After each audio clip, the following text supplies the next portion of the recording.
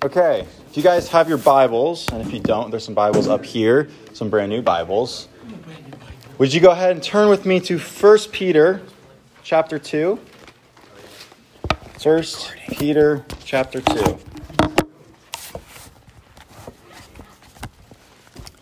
We're going to be looking at verse 13 all the way to the end of the chapter. We'll finish off the second chapter of 1 Peter in our journey through the book.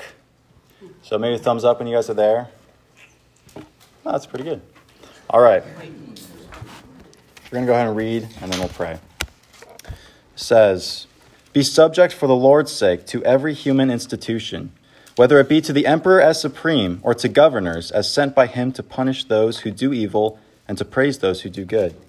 For this is the will of God, that by doing good you should put to silence the ignorance of foolish people.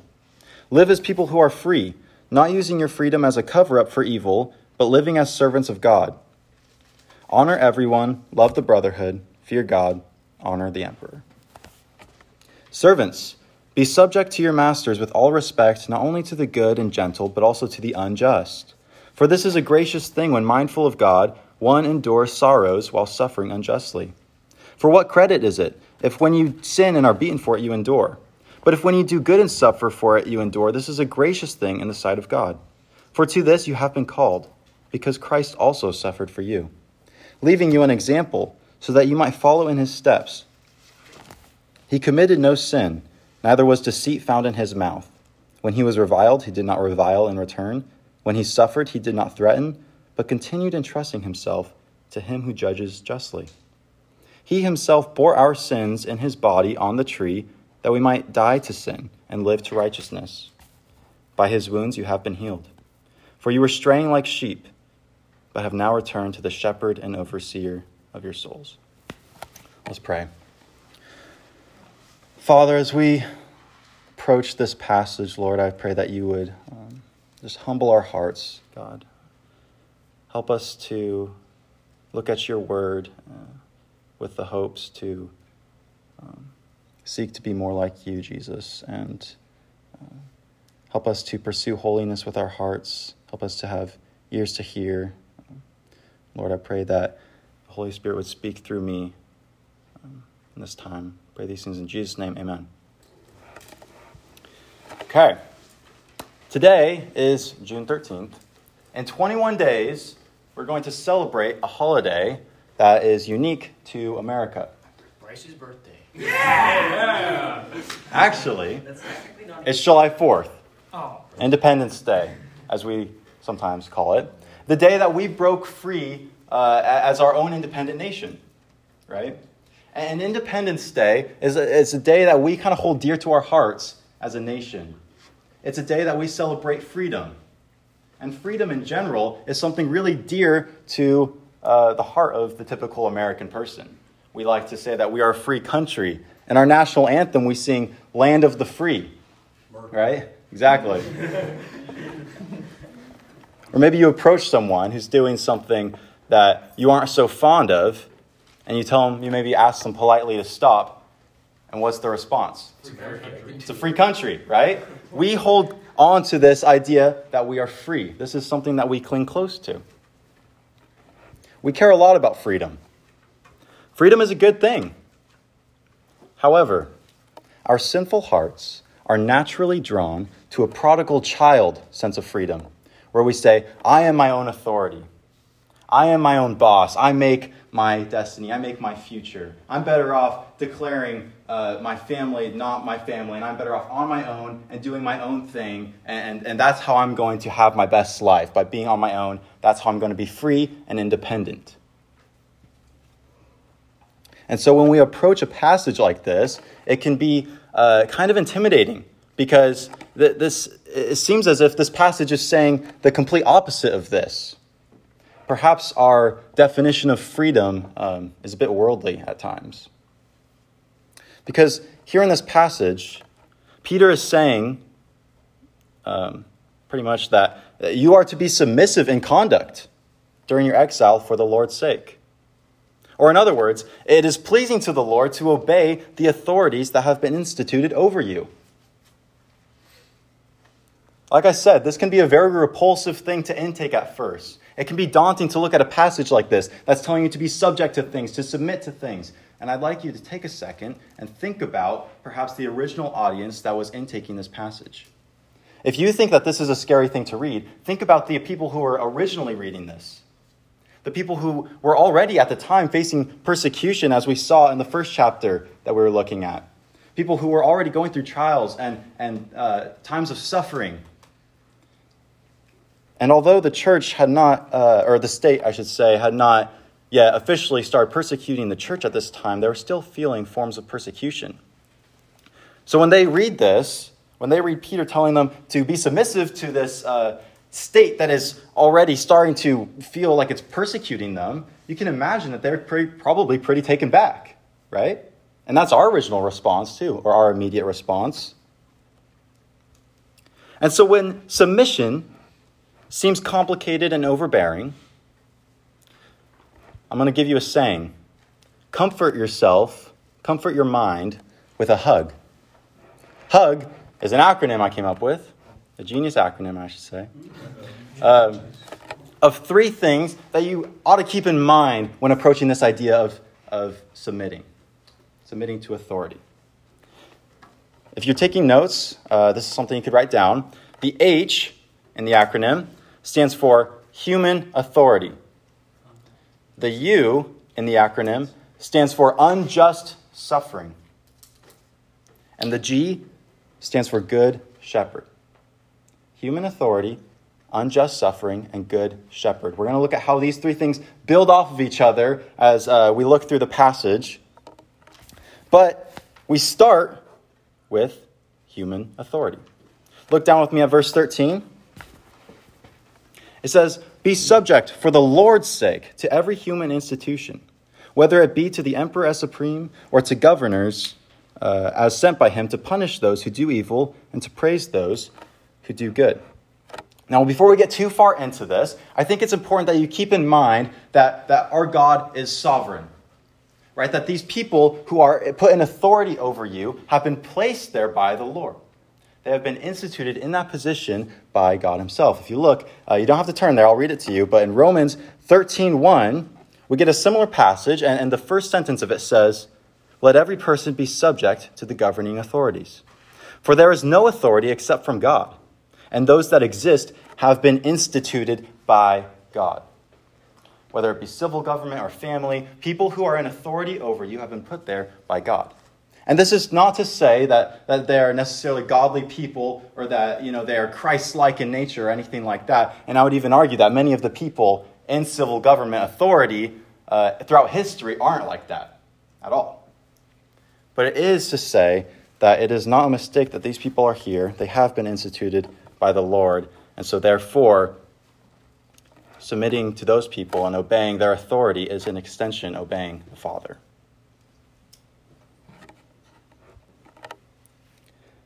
So, in verse 13, this is sort of the thesis statement, I would say, for this first little chunk. Be subject to, or be subject for the Lord's sake, to every human institution. Be subject could be replaced with submit. Submit for the Lord's sake to every human institution. Focus on every human institution. This is not just civil government. And as a matter of fact, high schoolers and middle schoolers, I would say that maybe a better point of application when reading this is to keep in mind the authority over you in the terms of your boss, pastors, teachers, parents. I would encourage you to keep those things in mind. When I was your guys' age, when I was in high school, I remember approaching my parents, excited as a freshman, a young, fresh blood freshman, I don't know what to say. Fresh meat. Fresh meat, sure. I approached them, I was excited, I was like, "Mom, Dad, I'm going to ask out a girl." Like, "Oh, okay." And I remember my dad giving me some counsel, and I was talking to him, and he said, "Well, is she a Christian?"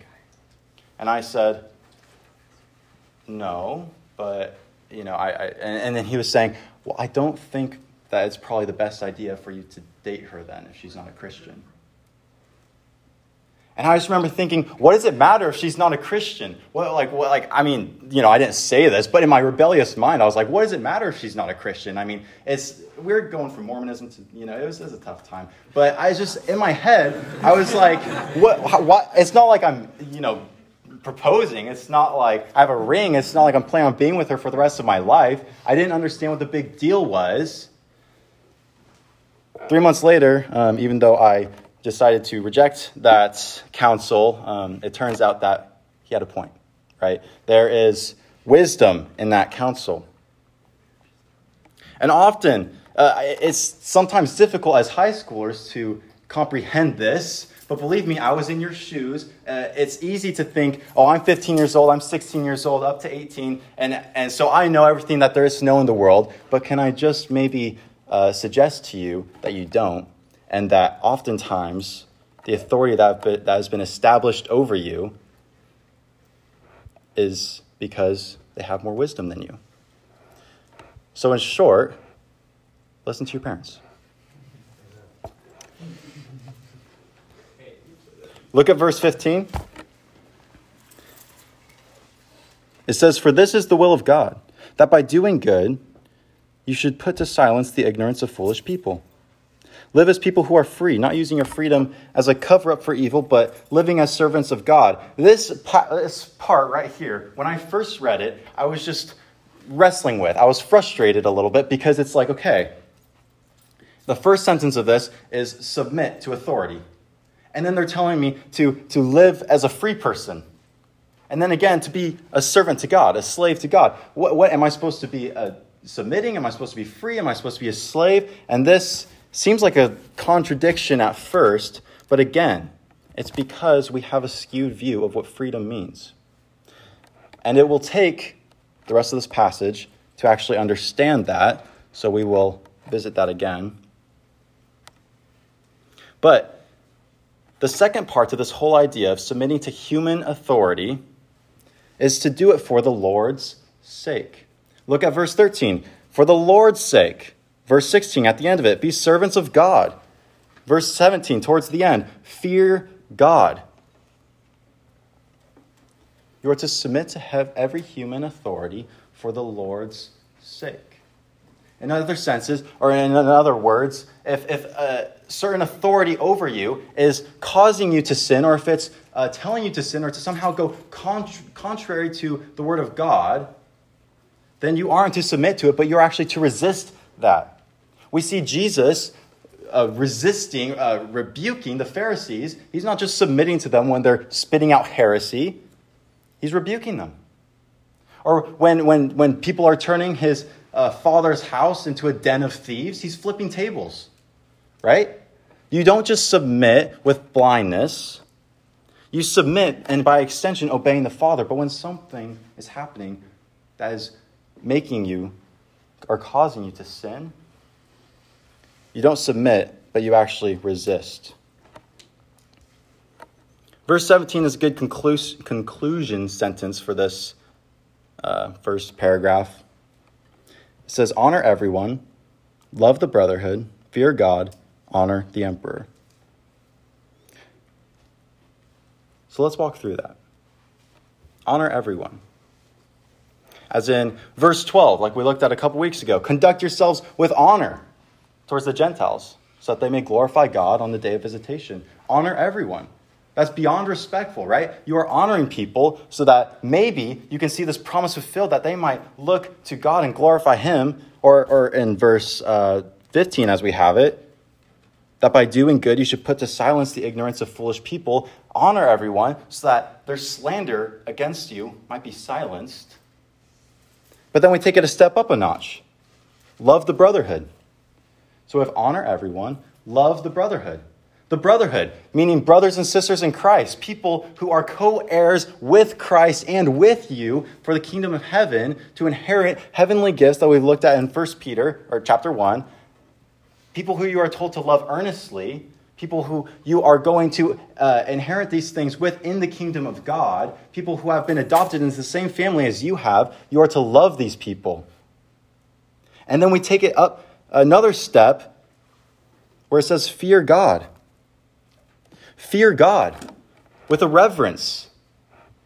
Fear God, the God who has saved you from being a child of wrath and has adopted you into a family of grace. Fear God, this God who is keeping hold your faith intact for you, who is keeping these heavenly gifts for you and is guarding your faith.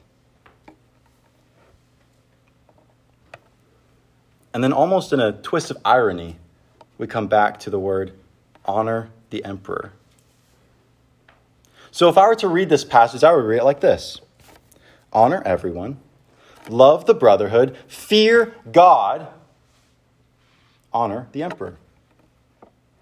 Do you understand that it is, yes and amen, it is a command to obey and to submit to authority over you. But let me tell you, if you have put certain human authorities up here while God is right here in your overall authority, then you have skewed your priorities. You fear God. You don't fear men. But in your submission to men, you are by extension submitting to the Lord. So, we have human authority. And now, we will look at how this isn't always as simple as it might seem, submitting to human authority. Look at verse 18. Servants, be subject to your masters with all respect, not only to the good and gentle, but also to the unjust. For this is a gracious thing. When mindful of God, one endures sorrows while suffering unjustly. In verse 18, servants, slaves, right? Most of your translations will say servants, but this word originally means slaves. And the reason we use the word servants is because we have a very, very negative connotation to the horrible slavery that was performed here in America. But back then, I'm not arguing for slavery or anything, but slaves at the time were often people who were paid, people who had refined skills for what they were doing, and most of all, people who often had good relations with their masters. Not all the time, as we see here, but that was kind of often what it was. And I make this point to say that slaves were the most common employee. So when people are reading this passage, when the elect exiles are intaking this passage, it is a term that is relatable to them.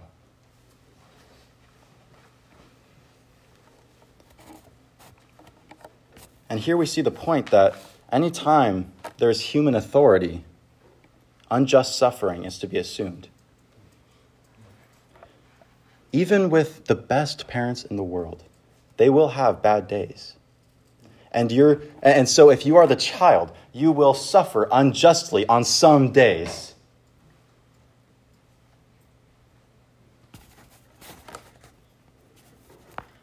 Anytime there's human authority, unjust suffering is to be assumed. And unjust suffering, as verse 19 says, is a gracious thing when mindful of God. If you suffer unjustly for the Lord, it is a commendable thing in the eyes of God. Well, let's expand on this. Look at verse 20. For what credit is it if when you sin and are beaten for it, you endure? But if when you do good and suffer for it, you endure, this is a gracious thing in the sight of God. In other words, what credit is it if you do something wrong and then you go and pay the time, right? If I steal something and then I go to jail for a certain amount of time and then I come out, I'm not going to assume that I'm going to walk out to some sort of applause or anything, right? I did the crime, I paid the time, I'm even again, right? But he's saying that if you are accused of something that either you haven't done or it's something that was good that you did and you suffer unjustly for it, this is commendable in the eyes of the Lord. This is a gracious thing in the eyes of the Lord. When I was younger, in elementary school, I remember this vividly because I'm a great student. I was better back then, but I was, a teacher's pet. I was always focused, never, causing a distraction or anything like that. And one day we were sitting in the library and our teacher was reading us a book. And I was paying attention, laser focused, as always. My friend who was sitting next to me, he leans over and he whispers something. I don't care what he was saying. I wasn't paying attention. I wasn't listening to him. I was so focused in that I didn't care what he was saying.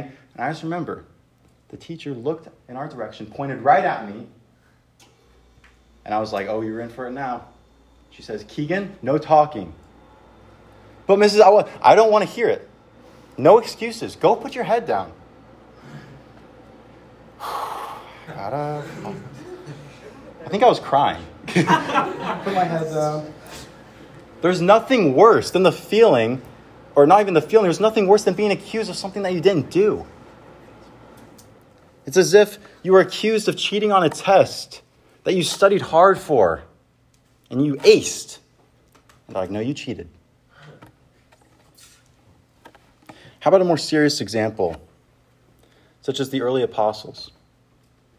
I mean, are you aware that in verse 13, this emperor that Peter is addressing is Nero, who in just a few years would put Peter to his death for proclaiming Christ? The very Peter that wrote this letter submitted to authority even in unjust suffering. It's not supposed to be easy. We are called to bear a cross, not to live our best lives. Or as R.C. Sproul puts it, our vocation is a call to suffer. Your duty as a Christian on this earth is a call to suffer. Now, Peter, you don't have my best interest at heart. You're telling me to submit to some sort of abusive authority over me? Take for a minute. Look at 1 Peter 1:15. It says, "But as he who called you is holy, you also be holy in all of your conduct. Since it is written, you shall be holy, for I am holy." So if you feel like this is unfair, maybe we should take a moment to look at the Holy One as our perfect example. In verse 21, we look at this. It says, "For to this you have been called, because Christ also suffered for you, leaving you an example, so that you might follow in his steps. He committed no sin, neither was deceit found in his mouth. But when he was reviled, he did not revile in return. When he suffered, he did not threaten, but continued entrusting himself to him who judges justly." Are you aware that the cross was the worst injustice that has ever happened in the world?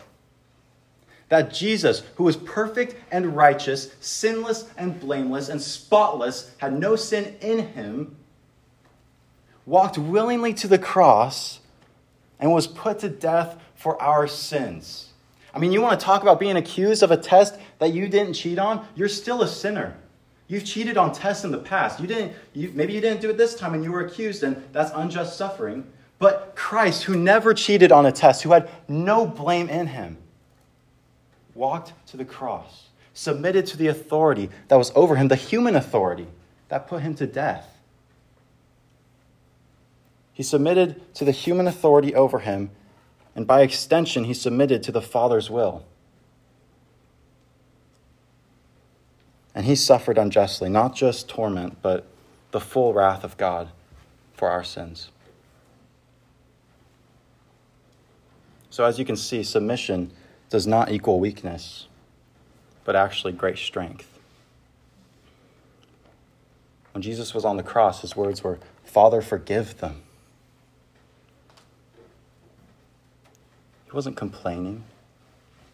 He wasn't reviling. "Father, forgive them." When they were mocking him and saying, "If you're the Son of God, then come down here and prove it," he could have. He could have Thanos snapped those guys right out of existence. But he lived a perfect life, even unto death, a perfect example that we are called to live as well, of suffering.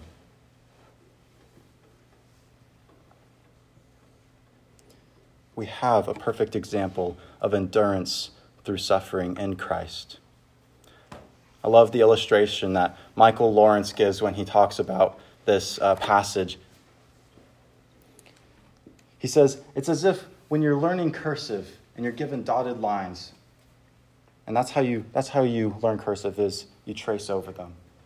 It's as if we've been given the dotted lines of living and suffering through Christ, and we're to trace those.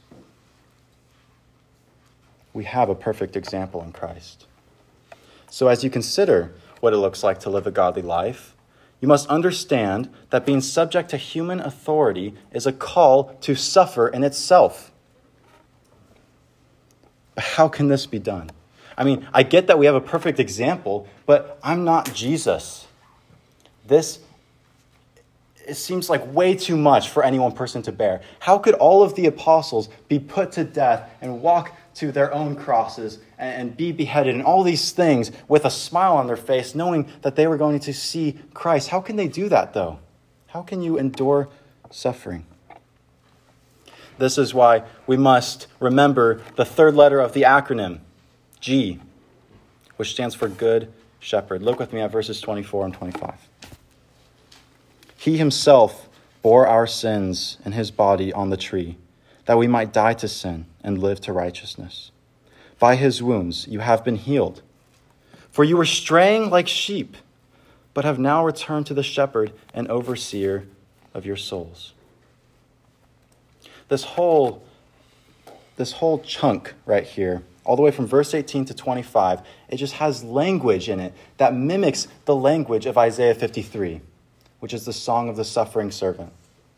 It says in Isaiah 53:6, all we like sheep have gone astray, each one of us his own way, and the Lord has laid on him, Christ, the iniquity of us all.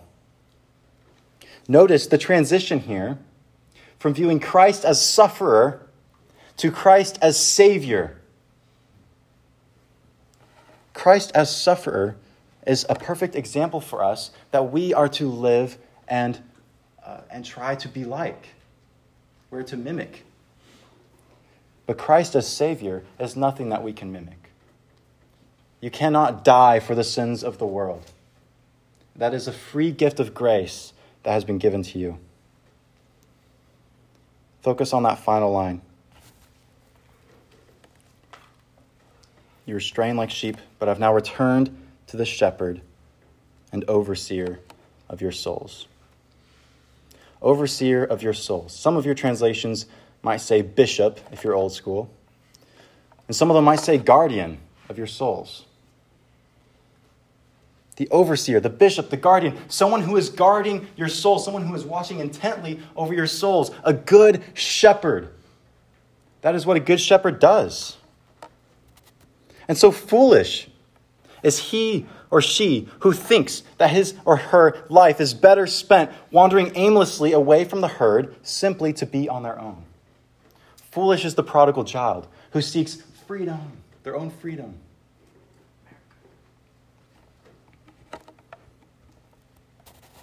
I need to make this point clear.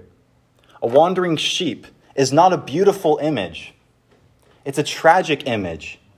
When a sheep is wandering, that sheep is just assumed to be wandering to its death. The sheep needs a shepherd. If a sheep wanders on its own, it is wandering to its death. Which makes the words of John 10:11 so sweet when Christ says, I am the good shepherd. The good shepherd lays down his life for the sheep. I mean, Christians, rejoice that Christ is your shepherd, that he is the overseer of your souls, that he died after living a perfect life so that now you can be free. I loved one of the things that Aaron said this morning in his prayer, actually. I don't remember the exact quote, but it was something like, because of these great truths, we trust your goodwill for us. Because of these great truths, because you are the good shepherd, because you laid down your life, we trust your good will for us. If you attempt the H and the U without the G, if you attempt to submit to human authority and to endure all the unjust suffering, like, yeah, I'm big and strong, I can do it, and you don't trust in your good shepherd, you are approaching this therapeutically, and you will have all this tension build up inside you, and all this tension that just comes from bitterness and anger, and you're just suppressing it, and then eventually you're going to explode.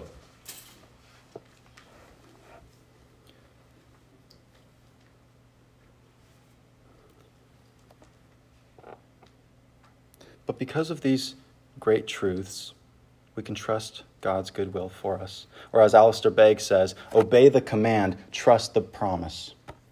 Obey the command to submit. Trust the promise that stems from that. Trust the promise in verse 15 that the enemies will be silenced for this. Trust the promise that was exemplified in Christ in verse 23 when it says that he continued entrusting himself to him who judges justly. And trust yourself to the Good Shepherd.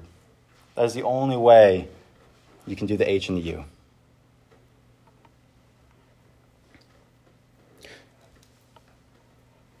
So after looking at this passage, we're left with the question, what is wrong with freedom? Well, nothing. Freedom is a good thing. Or rather, I would say it's the definition that is dangerous. But this is your freedom in Christ. When you think of yourselves as a free Christian, this is what you should think of. In that because he laid down his life for you, you are free from the shackles of sin. You are no longer chained to this world. Rather, you are free from it. So submission to human authority and unjust suffering are not only grudgingly endured, but joyfully accepted to the Christian who trusts in the wisdom of their good shepherd. In shorter terms, being free means that nothing in this world can steal your joy. This is what it means to have a good shepherd that has laid down his life for you. So because you are free in Christ, because no one can touch this living hope that you have, because you can be joyful even unto suffering, human authority is what you must submit to. Unjust suffering is what you must endure. And a good shepherd is who you must look to as both the perfect example and the one who gives you strength to do these things. Let's pray.